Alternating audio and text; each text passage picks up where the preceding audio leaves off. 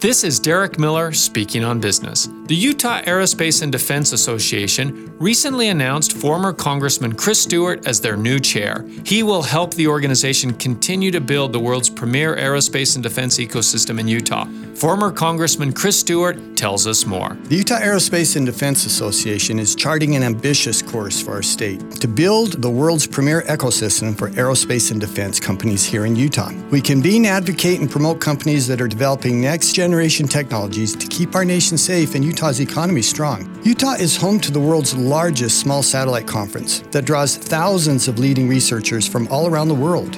A Utah company recently developed the technology astronauts rely on for oxygen in space. As a former world record-setting Air Force pilot, I understand the importance of our state's military to the quality of life here.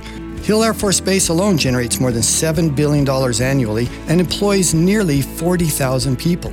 We believe the future of Utah's economy will be shaped by this critical industry. So we're making efforts to recruit talent, source capital, and create an ecosystem that enables entrepreneurs to flourish. Utah's aerospace and defense sector contributes $19.3 billion to state GDP. There are more than 50,000 companies supporting over 211,000 high-paying jobs. The industry is helping Utah become the crossroads of the next frontier, space. I'm Derek Miller with the Salt Lake Chamber, speaking on business.